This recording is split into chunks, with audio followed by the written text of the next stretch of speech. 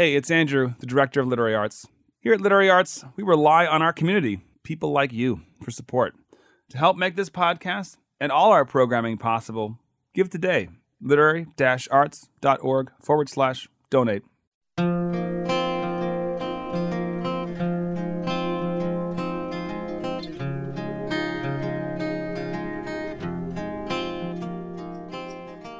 Welcome to the Archive Project. I'm Andrew Proctor, Executive Director of Literary Arts. The Archive Project is a retrospective of some of the most engaging talks from the world's best writers from more than 35 years of literary arts in Portland. Support for the Archive Project is provided by Cole Haan. Cole Haan's shoes, bags, and outerwear go with you while you work your way to extraordinary. More at colehaan.com. In this episode, we bring you two events from the 2020 Portland Book Festival that both wrestle with the question of how we look after each other when mental, physical health have been compromised.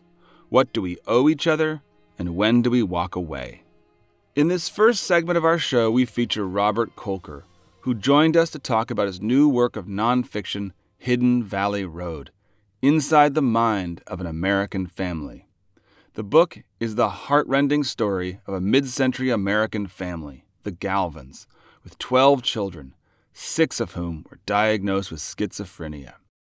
It is a story of immense trauma and also genuine hope. I can't imagine a better person for Kolker to be in conversation with than journalist Eli Saslow. Saslow is a Washington Post staff writer whose own writing often confronts the complicated humanity at the intersection of family and trauma. Here's Saslow. Thank you so much. And Bob, it's a pleasure to be here talking with you and getting to talk about this book, which I loved and I learned a lot from, not only in terms of science and schizophrenia, but also in terms of empathy and reporting and narrative structure too. So I very much appreciate the work. I guess, first of all, I've heard that you first learned of this family through a mutual friend, a former editor of yours, who had gone to school with one of the Galvins. A family with 12 kids, 6 of whom had schizophrenia. And I wonder, if that moment, just hearing about it immediately for you, was the light bulb went off that this could be something big, or if really it was once the reporting began, or at what point during the reporting that you realized this could be a really spectacular narrative book. I'm smiling as I listen to your question because I actually was quite skeptical at the very beginning. But before I answer, I just want to thank you, Eli, for taking part in this. I really am a great fan of your work. I'm really honored that you agreed to be a part of this event, and I'm really grateful to the Portland Book Festival for featuring Hidden Valley Road here. The story of this book for me begins in the spring of 2016. When 2 sisters, Margaret Galvin Johnson and Lindsay Galvin Rauch, who are both now in their 50s, were connected with me on the phone. We had a mutual friend who was an old editor of mine, John Gluck. We worked together years ago at New York Magazine, and he knew something about the sort of stuff I specialize in, which is real narrative journalism that tries to report intimately and sensitively about people's lives. Preferably not public officials or newsmakers, but ordinary people who are going through something really extraordinary. And so he thought I might be a good fit for this. But when they told me about their family, about how they had 10 older brothers and 6 of them had been diagnosed with schizophrenia, I was shocked. And the more I learned about them, the more I couldn't believe the story. There was a lot of tragedy in this story. It includes a murder-suicide and some sexual abuse and clergy abuse. Any number of terrible things. But the thing about it is I was probably the most depressed person on the call because it was the sisters who kind of pulled me up and inspired me because they saw some hope in their family story. In particular, they saw how there might be medical significance to their family story. They knew that researchers had been studying their DNA for decades, and they knew that they had come back with some answers, but they would like to find out more about what became of some of that participation. And then they were looking for an impartial journalist to tell the whole story of the family, to interview everybody and put it all together. And that's when I started to feel a little intimidated because there are medical privacy laws in this country, and I was sure that all it would take would be one family member to not be so enthusiastic about this, and the whole thing would sort of go away. But I think what I realized in retrospect is that my worry about this, what that meant was that I knew that I was on the track of something that was just unprecedented. A large family like this, experiencing acute mental illness this way, and then being willing to open up about it, to move past the stigma, and to actually talk about what they went through, that potentially could be a very inspiring story. And so I worked for months talking with everyone in the family to make sure that they were comfortable and all right with it.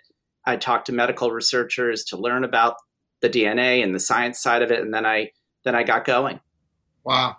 One of the things that I think is remarkable about sort of the intimacy of the reporting in this book is it becomes clear pretty quickly that you spent time not just obviously with the women, but with everybody in the family. You had incredible access to these medical records. And also I'm sure at various points in the reporting, you knew more about how many members of the family felt about various things than other people in the family. You were sort of in between the fissures in all of these very sensitive family relationships where there was a lot of real trauma. And I wonder sort of for you, ethically in the reporting of that and just in the relationship building in this family, how you kind of balance that and how you figured out how to sort of maintain some amount of journalistic distance while also building these remarkably close, trusting, reported relationships. That's a great question, Eli, and it speaks to your experience writing about families who have been through tragedy in your work with the Post. At the beginning, I wondered what this book was about. Is it about two sisters who came together and survived a family trauma? Was it a science book about schizophrenia, which was like a case study kind of book? Or was it about a deep dive into mental illness and the history of mental illness, an academic book? And I finally saw, given just how willing the family was to talk to me about their experiences, that I could try to do it all, that this could be an epic. And the book really, for those who haven't leafed through it, it's sort of shaped as a family saga and medical mystery. So hopefully it reads like a novel, like you're reading East of Eden or something, where part one is one generation and part two is the next generation. And then woven in there when you need to know about it is the scientific piece of the story. But as you said, that meant getting everybody's side of the story and stitching it all together. And that inevitably, since we're talking about 12 children spanning over 20 years, that means some people's memories don't overlap even at all with other people's memories of what it was like to be in the family. And so, yes, there did come a time where I knew more than everybody else did individually. And I remember John Galvin saying to me after the book came out last spring that there was news in the book to him, stuff he hadn't known because he had left home so much sooner than other people had, and had obviously been in touch, but there was a thing or two in there that he didn't realize was going on at home at the time. The key for me was to be an honest broker, to be a grown-up, to not be stepping into a dramatic situation interested in amping up the drama, but to be sort of a cool head who was willing to sort of impartially but sensitively tell this story as best as I could. What I was really lucky about was that so many of the more difficult things that happened to this family happened many, many decades ago. So I wasn't walking into the middle of a crisis the way that I had with Lost Girls, and I think that you probably have done with some of your work. So everybody was talking in retrospect, and that kind of kept the temperature cool as I was reporting. Yeah. I mean, as ready as sort of Margaret and Lindsay, I guess in particular, were to sort of tell this story and even the urgency that they had to sort of have it matter and mean something. I wonder if there were parts of the reporting or things that you unearthed in those medical records, or even things that you brought back to them from conversations with other members of the family that were really difficult for them, and sort of how their experience sort of you reporting this book maybe evolved as the months and the years went on. I got a real taste of that very early on when it became very clear that the two sisters weren't in lockstep on every issue in the family. I really had the book had taken shape in my mind as a sort of two sisters against the world sort of story.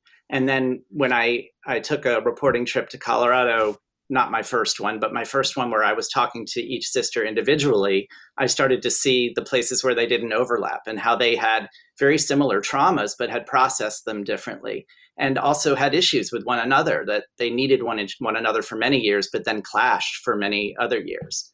And I went back to my friend who knew them well, and I said, "You didn't tell me about this." And he said something like, "Oh yeah, they're kind of like that." And I was like, "Oh, okay." And I had maybe a day or so of worrying about it, and then I realized that this is real. I mean, this is how families work. I have a brother and a sister, and our memories of our family don't overlap completely. We each have processed our family issues differently from one another. Even if you never have acute mental illness in your family, you could read Hidden Valley Road and relate to the idea of two sisters processing their memories differently and clashing sometimes. And as I continued reporting and writing, I thought that readers could even read the book and wonder, well, which one would I be more like? How would I have reacted to this same set of circumstances? Would I be more like one or more like another? And one reader said to me that they felt like they were like one day of the week, and another day of the week. They just went back and forth. Right. Yeah. Well, and I think one thing that made the two of them so real in the book is that exact relatability, where you felt the tension in some of those places, which I think really helps. I think to me the thing that was even more amazing, and I'm sure difficult in terms of the reporting, was that to have six people in the book, six characters in the story who had been suffering with schizophrenia.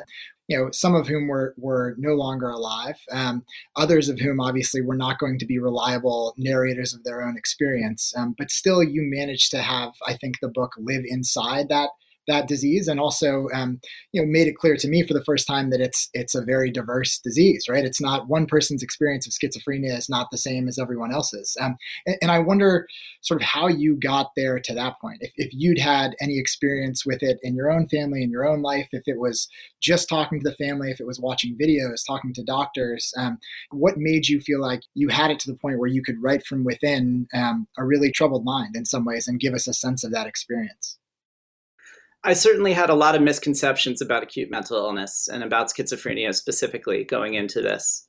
But I'll back up a step by saying that I've written, narrative nonfiction about people going through difficulties, and I've written about very complex subjects that take a lot of research over many years. And so the book felt like a really good mix of old and new to me, of familiar and unfamiliar. I'd be able to write about a family the way that I knew that I could. And then I would have to do a deep dive into a subject that I was really starting from scratch at, which is a joyful thing for a journalist to be able to do, but also very, very terrifying, because you want to make sure you get it right and really get it right. Don't just sort of skim the surface. And so I had these notions that were wrong. I thought that in our era, the modern era, mental illness was a brain chemical condition where you would search for the right pill, and through a combination of trial and error and therapy as well, perhaps you could regulate your mental illness. And that might be perhaps more true for anxiety or depression or bipolar disorder or other varieties of mental illness. But for schizophrenia, they're using the same drugs by and large that have been used for decades, for 50 years. And so they really aren't doing that kind of, quote unquote miracle work that you would expect them to do. And then I was very concerned from the start that I didn't want this to be a monster movie. I didn't want to write a book where I would say, and then that brother went crazy, and then the next brother went crazy, and then that's the last you hear from them. I wanted to make sure that they emerged as people. And when I first met them personally, the three surviving mentally ill brothers, within seconds of meeting each of them, I realized that wasn't going to be a problem, that they were very much people. That again, that was probably another mistaken or wrong notion that I had about this. It's not like I was visiting them in maximum security settings. Nobody was wearing a straitjacket. They all had personalities. They were infirm and impaired by years of medication and by years of mental illness, but they were themselves. And so I saw firsthand what you said in your question, which is that this isn't a cookie cutter condition. It's different for everyone, which makes it very hard to treat and very hard for our healthcare system to get its hands around. But it also makes it clear that the people are people. Yeah. What were those meetings like with those three? I mean, were those three separate times, three very separate situations? And what was their, do you feel like they had much of a sense, like their sisters did, about the importance of people understanding this and also paying attention? All three of them brightened up each in their own way when they heard that there was a book on the way about the family. And so then when I would see them again, they'd say, this is Bob, he's writing the book. And they'd say, oh, yes, of course. How are you doing? Donald is the oldest member of the family, the oldest brother. He was 72 or so when I met him. And he lives in a very nice assisted living facility, and he has free reign of the place, and they take him out for dinner. And it is not a facility for one particular medical condition. So he's sort of in the mix. He's a very quiet, kind of tranquil presence now, very different from how he used to be. But also delusional. Like, he'll talk about how he is descended from an octopus, and how when his mother died, she became a fish. It all gets sort of mixed in there. But then he speaks with encyclopedic knowledge about everyone else in his family and how they're all related to one another, including nieces, nephews, great nieces, great nephews. So it's quite something to see him at work. And he's very cordial, and Peter's more infirm, but also very affectionate, plays the recorder, performs for everyone, shows everyone his photo albums of the family, really wants everyone to know how special his family is. And Matthew's a little grouchier, with lots of complaints about, justifiable complaints about, aches and pains and what he's going through in his life. But at the same time is deeply, deeply grateful whenever anyone shows him the slightest bit of kindness. So it's really something to see him interact with his sisters that way. Wow. Yeah.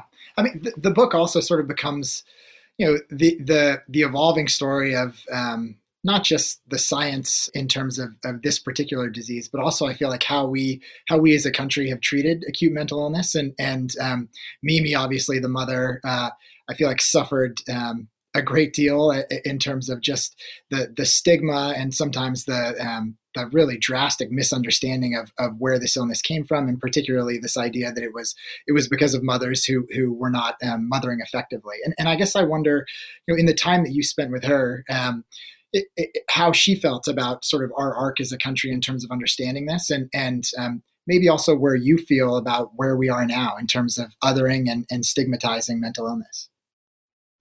I think we other this illness both up and down.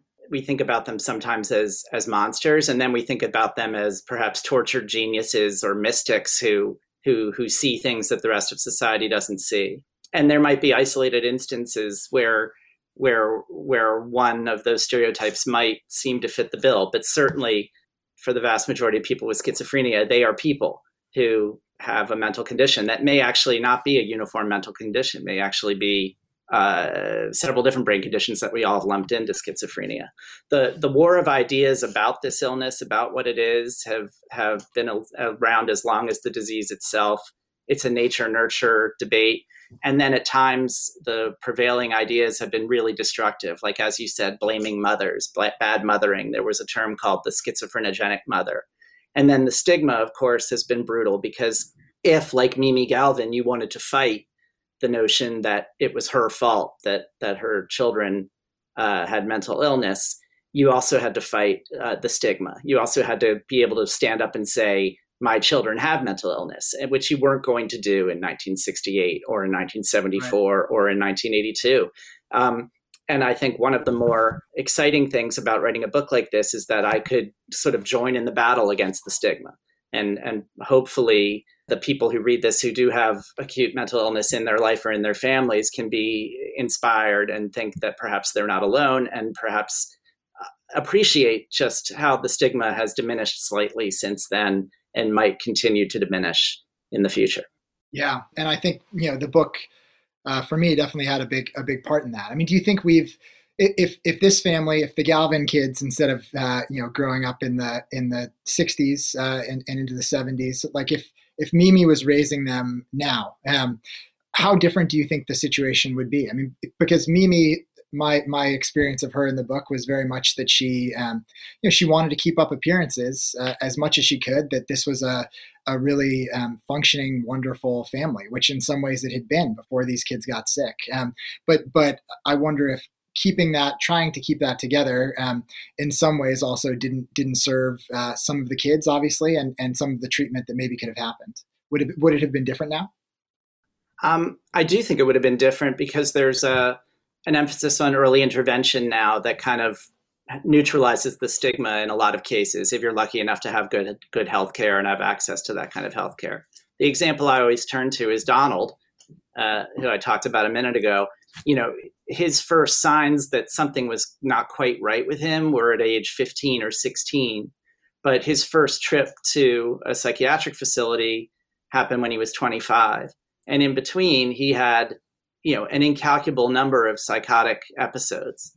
And imagine what would have been different for him if doctors and therapists and others had been able to reach him 10 years earlier and prevent those psychotic breaks. With each new psychotic break, there can be damage to your brain. So early intervention is really the thing that's different between now and then. Mimi, as a mother, was excited about the book before she died, she died a few years ago in the middle of reporting the book. But she was excited about the book because she thought it was proof that it was genetic, that there was proof out there that the disease was genetic and that it left her off the hook. The book is more complex than that. It talks about the children growing up, judging their mother and resisting their mother and feeling as if their mother was too invested in appearances to really own up to the situation. But then growing up and seeing that really, if it weren't for their mother, the family would have been cast to the winds.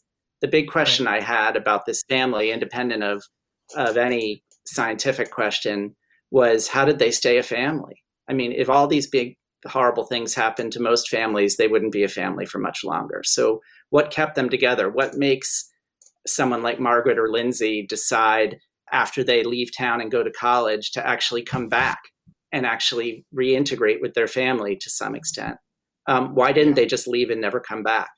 And those were the questions I thought perhaps might be more relatable for all readers who have something cataclysmic happen to them, which is basically all of us. I mean, it's the dealing with tragedy and then moving through that tragedy and coming out of it that fascinates me. Yeah. I wonder how it's been for Margaret and Lindsay, who in some ways, what they hoped for, I imagine this has exceeded. A book that was really empathetically told and has done really well. I wonder what the feedback has been like for them, and also how it's echoed within the family and all those complexities. You asked some questions early on about how the family was reacting to one another and also thinking about the book as it was going on. I think their most frightened moment came in a couple months before the book was published, where it suddenly became very real to them. And they said, hey, wait a minute, you mean it's going to be in People magazine? And what are you talking? Really? Like, this is a real book?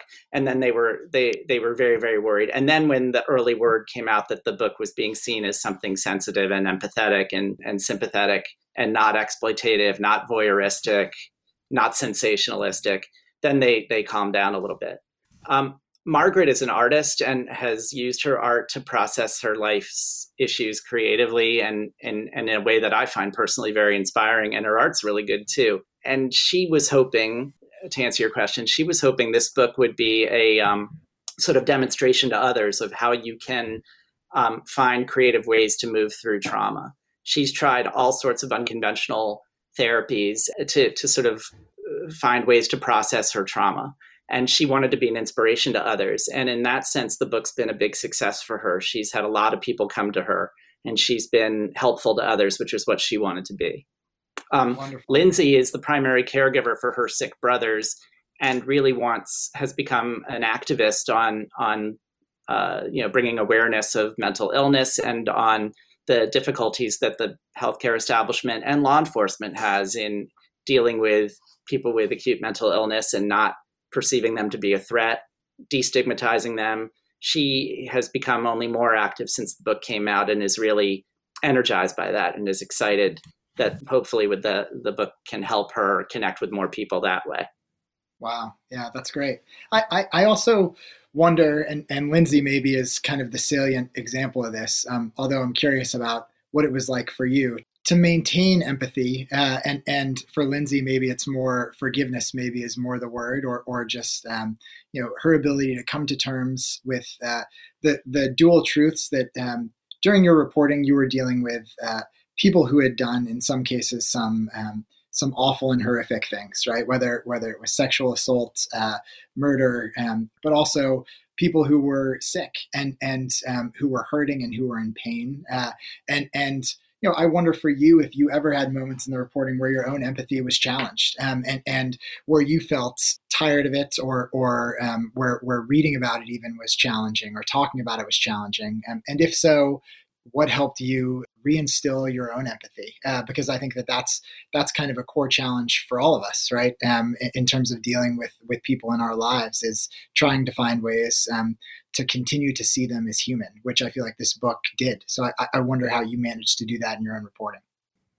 I had an earlier go round with those issues with my first book, Lost Girls, which is about 5 women connected to the same serial killer case. And these women were all escorts and are now dead. And I really was writing about 5 families. And in those families, there were all sorts of conflicts and difficulties in processing the loss, but also in their lives entirely. And so I found myself sort of being tempted to referee a lot of different disputes. And I realized that over time that while I'm not an advocacy journalist. I wasn't there to take up arms on their behalf. And with Hidden Valley Road, I wasn't there as an advocacy journalist either. I would have written it in a very different way, a more passionate way to sort of pick up the mantle for them. But I don't think that that's useful, because then it becomes kind of a rah-rah cheerleadery book.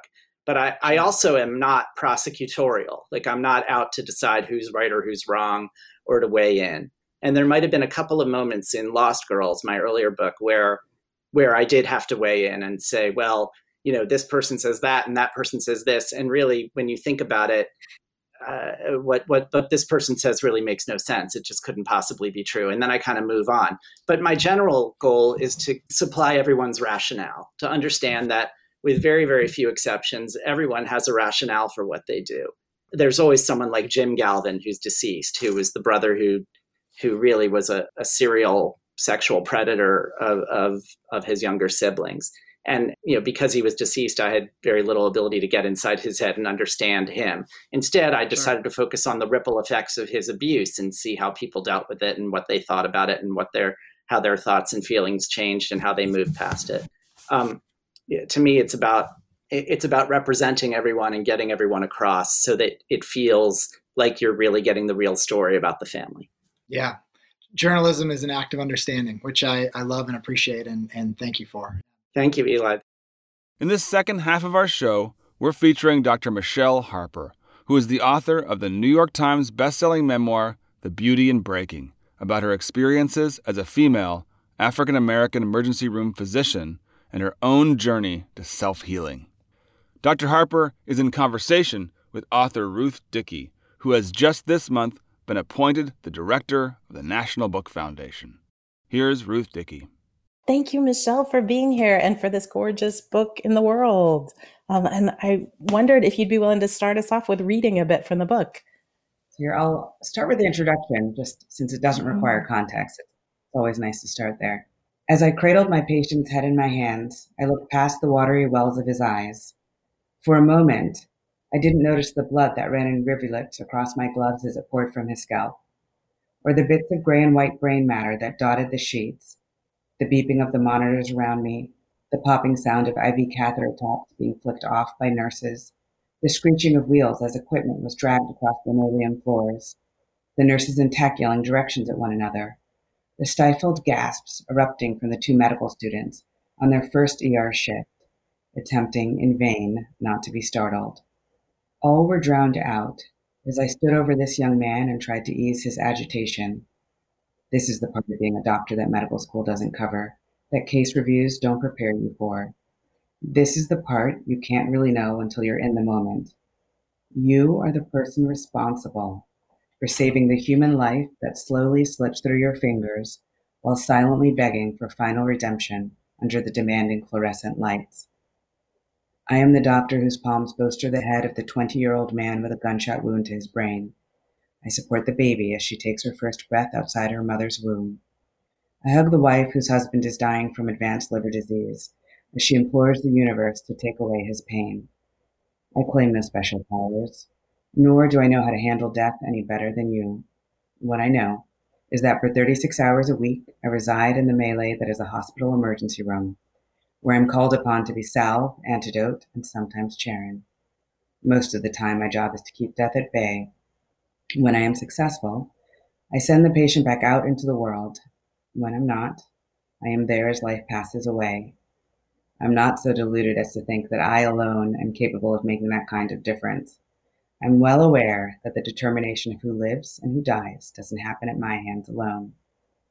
There are times when, despite the designs of any patient, family member, friend, or doctor, death will come. Then I am witness. What I can do is be the fairy woman who holds the body as the last breath escapes, the one who, like the night sentinel, calls out the hour and does her best to convey that all is well. Like everyone, I am in this world for only a brief time, and as for many, blessings abound in my life, and they abound amid the struggle, amid my struggle. Over the decades, I've learned to cultivate a personal state of stillness. As a child, that stillness grew from a dissociation I stumbled upon that allowed me to better endure life with a father who was a batterer and with a family legacy of victimhood.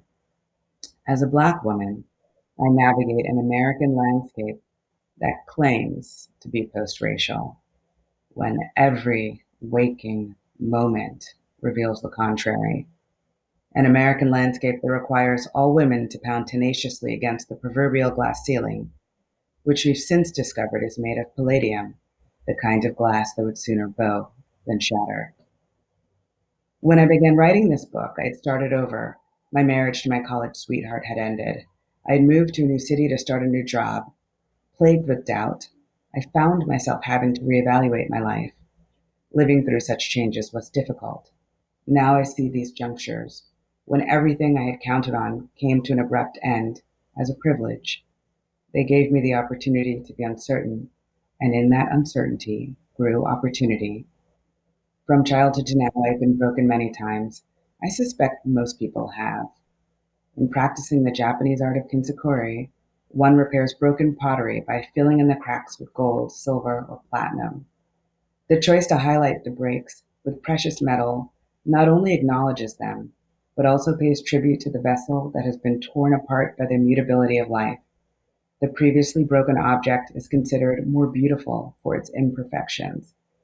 In life, too, even greater brilliance can be found after the mending. As an emergency medicine physician, I know how to be still for others. I know how to call down the gods of repose and silence, to take measure of their power in the moments when I need it most.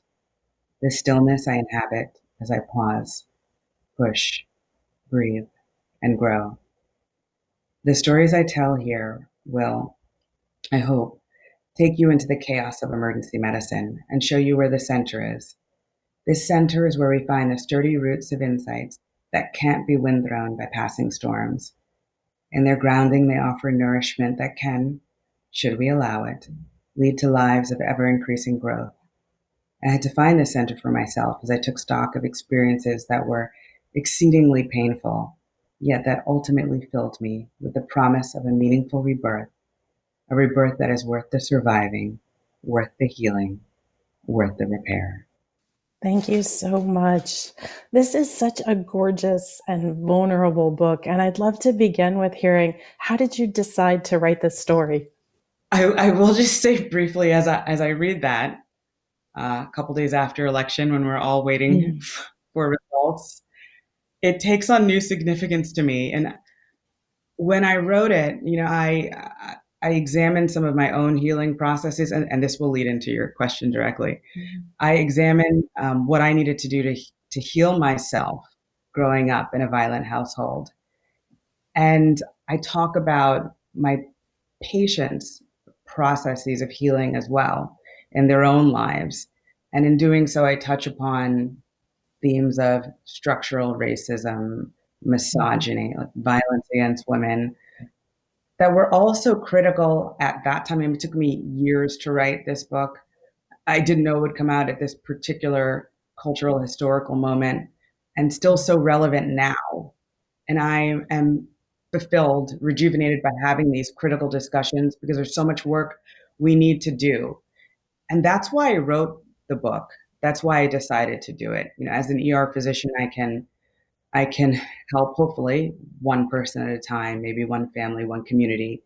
But through amplifying these stories, it serves my goal of being a healer, which I identify with more than any other specific title. You know, doctor, that's fine. Healer's more important. And we can do that no matter what field we're in, whether we're a writer, an artist.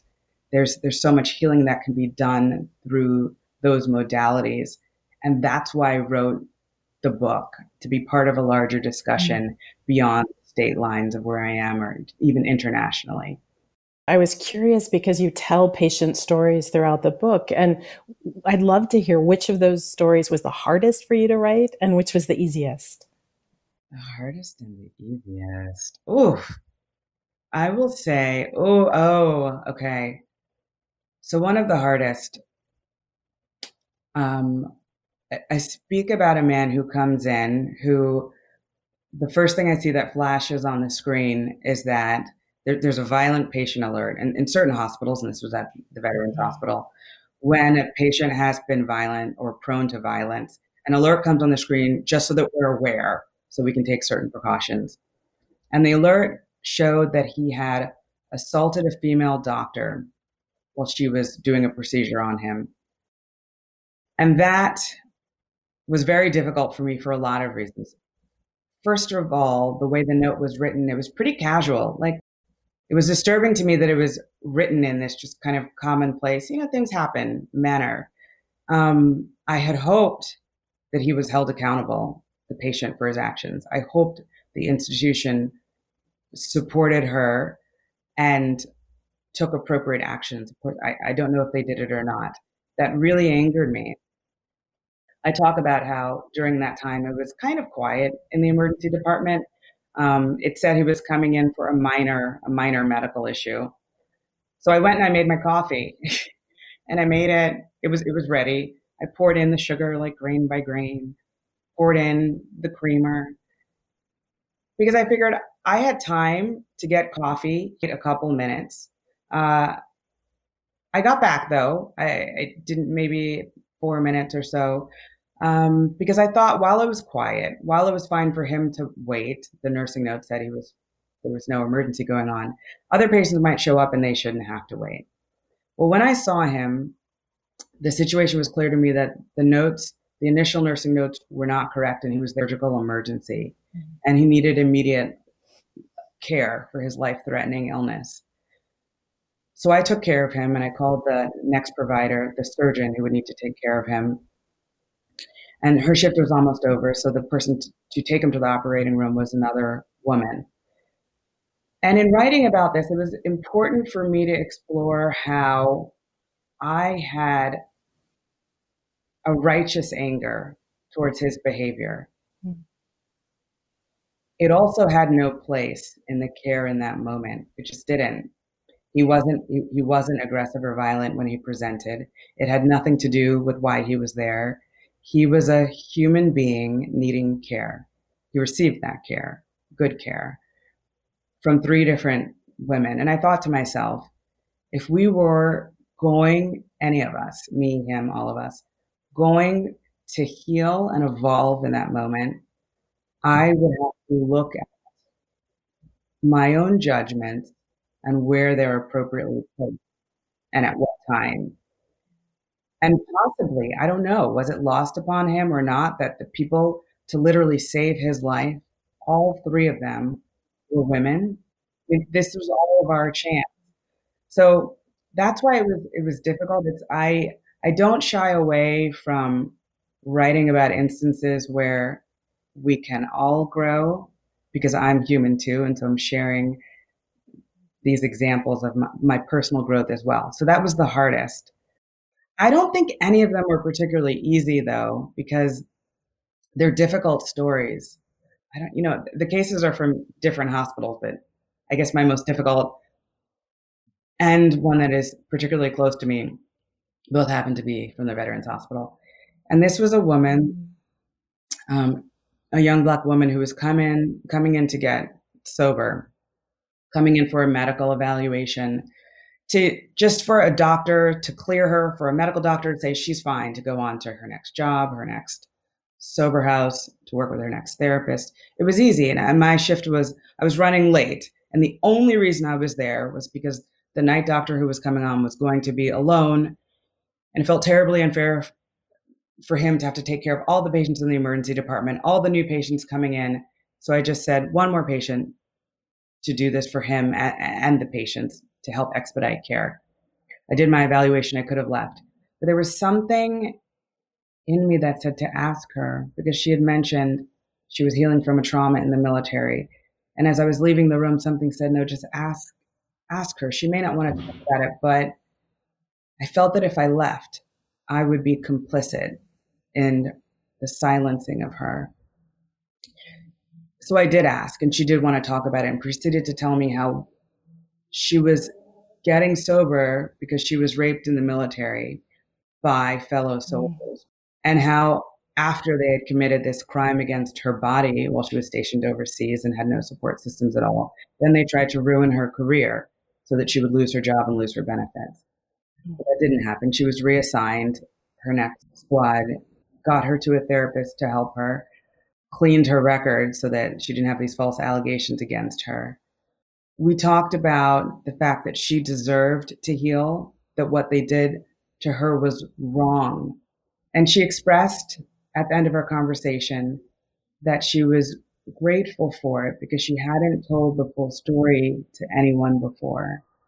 And that was freeing for her. And that it was an important part in her moving towards healing and forgiveness, not of what they did, of course not, but the part of their humanity that was so broken that would cause that. And the purpose of the forgiveness would be that she could get on with her life.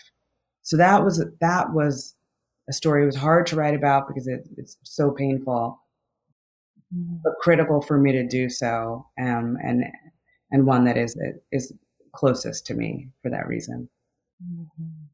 That was one of my favorite stories in the book. And the story of Vicky Honor reminds me of one of the things that threaded through the book was intuition and the powerful role that intuition has played. And from the message you got as a child to when you were with the 2-year-old and had a feeling and what it was that caused you to turn around and ask her that question. I wonder if you could talk about the role that intuition played in your life and in the memoir.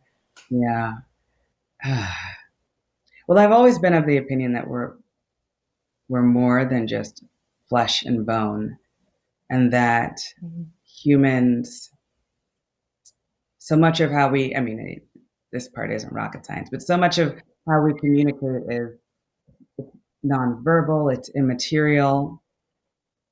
And that if we listen to that sense we get, we can be led in ways that are really important. One of my earliest experiences of that was when I was a young girl, 7 years old, and it was hard being in that house. There wasn't support. With, as I mentioned in the intro that I read, living with a father who was a batterer, and not knowing at any point in time if some violence would erupt, if it would be life-threatening. This actually, as I speak about this, I always say that I feel like in many ways I was groomed to be an ER doctor because all I had was a snapshot in time. Was this incident that was happening, this violence, was it going to be immediately life-threatening? Would it likely blow over? Or will nothing really happen now? So we can wait it out and we'll be okay. But growing up like that, one of the things I always wanted, the most important thing I wanted as a child was to feel safe and to feel that I would survive and that the people that I loved, my mother, my brother, my sister would survive. That's what I wanted to know for sure, but I didn't. But then one day when I was 7 years old and sitting alone, and it was quiet in the house, it usually wasn't quiet. Everyone was out except my mother, who was upstairs. And I received a message, and I felt a presence in the room, but I didn't see anyone, and no one was in the room with me. It was just me and my little ponies. And the voice said, "You will survive, and your family will survive. And not only that, you have to survive because you will go on to help many people." And I didn't, at 7 years old, I didn't really know what that meant, but I know that this voice said I would survive. And I was elated, and I ran upstairs and told my mother what I heard, and that stayed with me, and got me through childhood, adolescence. I mean, clearly I remember it even to this day. So that's just one example of how I feel that I don't know exactly what that was. If you're spiritual, I guess you could say it's an angel, or you could say it's an inner knowing, an inner voice. I'm not sure I would have that insight at 7 years old, but but I feel like if we're open, we do receive information from whatever spiritual guides or each other that can guide us. Definitely that voice was right, since you're touching many lives, not only through your work, but also through this beautiful book. You write about so much violence that you are present to in the hospitals and the systems and the bureaucracy. And I would love to know, how do you be present to all that and still nourish yourself? What nourishes you through that? Yes, which is also relevant to right now in this country. Yes. And that's why, because it's relevant to right now, I do want to acknowledge that it is very important for me to always, I have like a couple principles I stand by. One is being radically honest.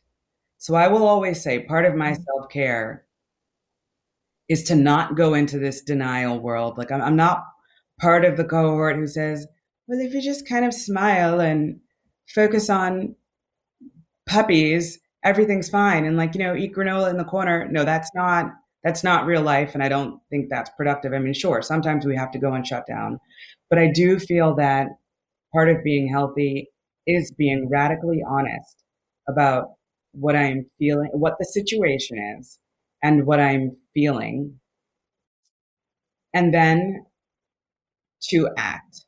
So yeah, sure. Part of that is self-care. I mean, I personally, I talk about this a lot in my book. I still rely on the physical practice of yoga. For me, it's a practice that will always be a part of my life. So I do that regularly. Meditation, whether it's walking meditation or just sitting to meditate, and then listening to people who are much wiser than me. So spiritual teachers. So that's helpful to me. But what also is helpful to me is serving my life purpose, doing the work to be part of the support structure for people in their own healing, whether it's in the ER or through my writing, doing work that is anti-racist, doing work for equality on all fronts. Again, whether it's violence against women or equality for women in all forms, pay equity. So that for me is replenishing and restorative. And that is definitely part of it's funny, like my self-care, but the whole reason I'm here. And it is a restorative practice. Speaking of writing, you published a really powerful essay in Medium about the effects of COVID on healthcare. And I'd love to hear you talk about, how do you think the pandemic is changing healthcare? This one is tough because actually I'm seeing how it's revealing the nature of healthcare in this country. I'm not yet seeing change. I am hopeful for change. But what it is revealing is that our system doesn't work. and it wasn't set up to work. I mean, it's horrendous that we have a system where mainly health coverage is employee-based. So during a pandemic and record unemployment, people now don't have health care at record numbers. They can't access care, certainly not in a way that's affordable, that won't later bankrupt them. We're seeing a system where the healthcare providers don't have adequate protective equipment still, where the healthcare providers are having their hours cut, their pay cut, they're working short. They're already under stress because of the first wave of pandemic or current wave, depending where you live, and another wave starting where we are. So facing the emotional, physical duress of that, and then the instability of the healthcare system, and then treating so many patients who are desperate and suffering and don't need to be, because we have the resources in this nation to take care of the people who live there if that was our priority. So it's revealed all of that in a way that I think now is undeniable. So I am hopeful that during this time, these are some of the changes that we'll address so that we do actually take care of people, so that we decide that healthcare and health in this country is a right and not a privilege, and then we take the appropriate action. That's all for this week's episode of the Archive Project, featuring events from the 2020 Portland Book Festival. The 2021 Portland Book Festival lineup has just been announced. The festival will take place from November 8th to the 13th, online, on the radio, and in person. For more information about the author lineup and schedule, visit literary-arts.org. Join us next time for the Archive Project, a literary arts production in collaboration with Oregon Public Broadcasting. To hear more from the Archive Project, subscribe wherever you get your podcasts. Support for the Archive Project is provided by Cole Haan, on a mission to fuel your big ideas. More at colehaan.com. Our show is produced by Crystal Ligori for radio and podcast, with production oversight by Amanda Bullock and support from Liz Olafson. Special thanks to Joe T. Roy and the entire Literary Arts staff, board, and community. This show would not be possible without them. Thanks also to the band Emancipator for our theme music, and thanks to all of you for listening. I'm Andrew Proctor, and this has been another episode of the Archive Project from Literary Arts. Join us next time and find your story here.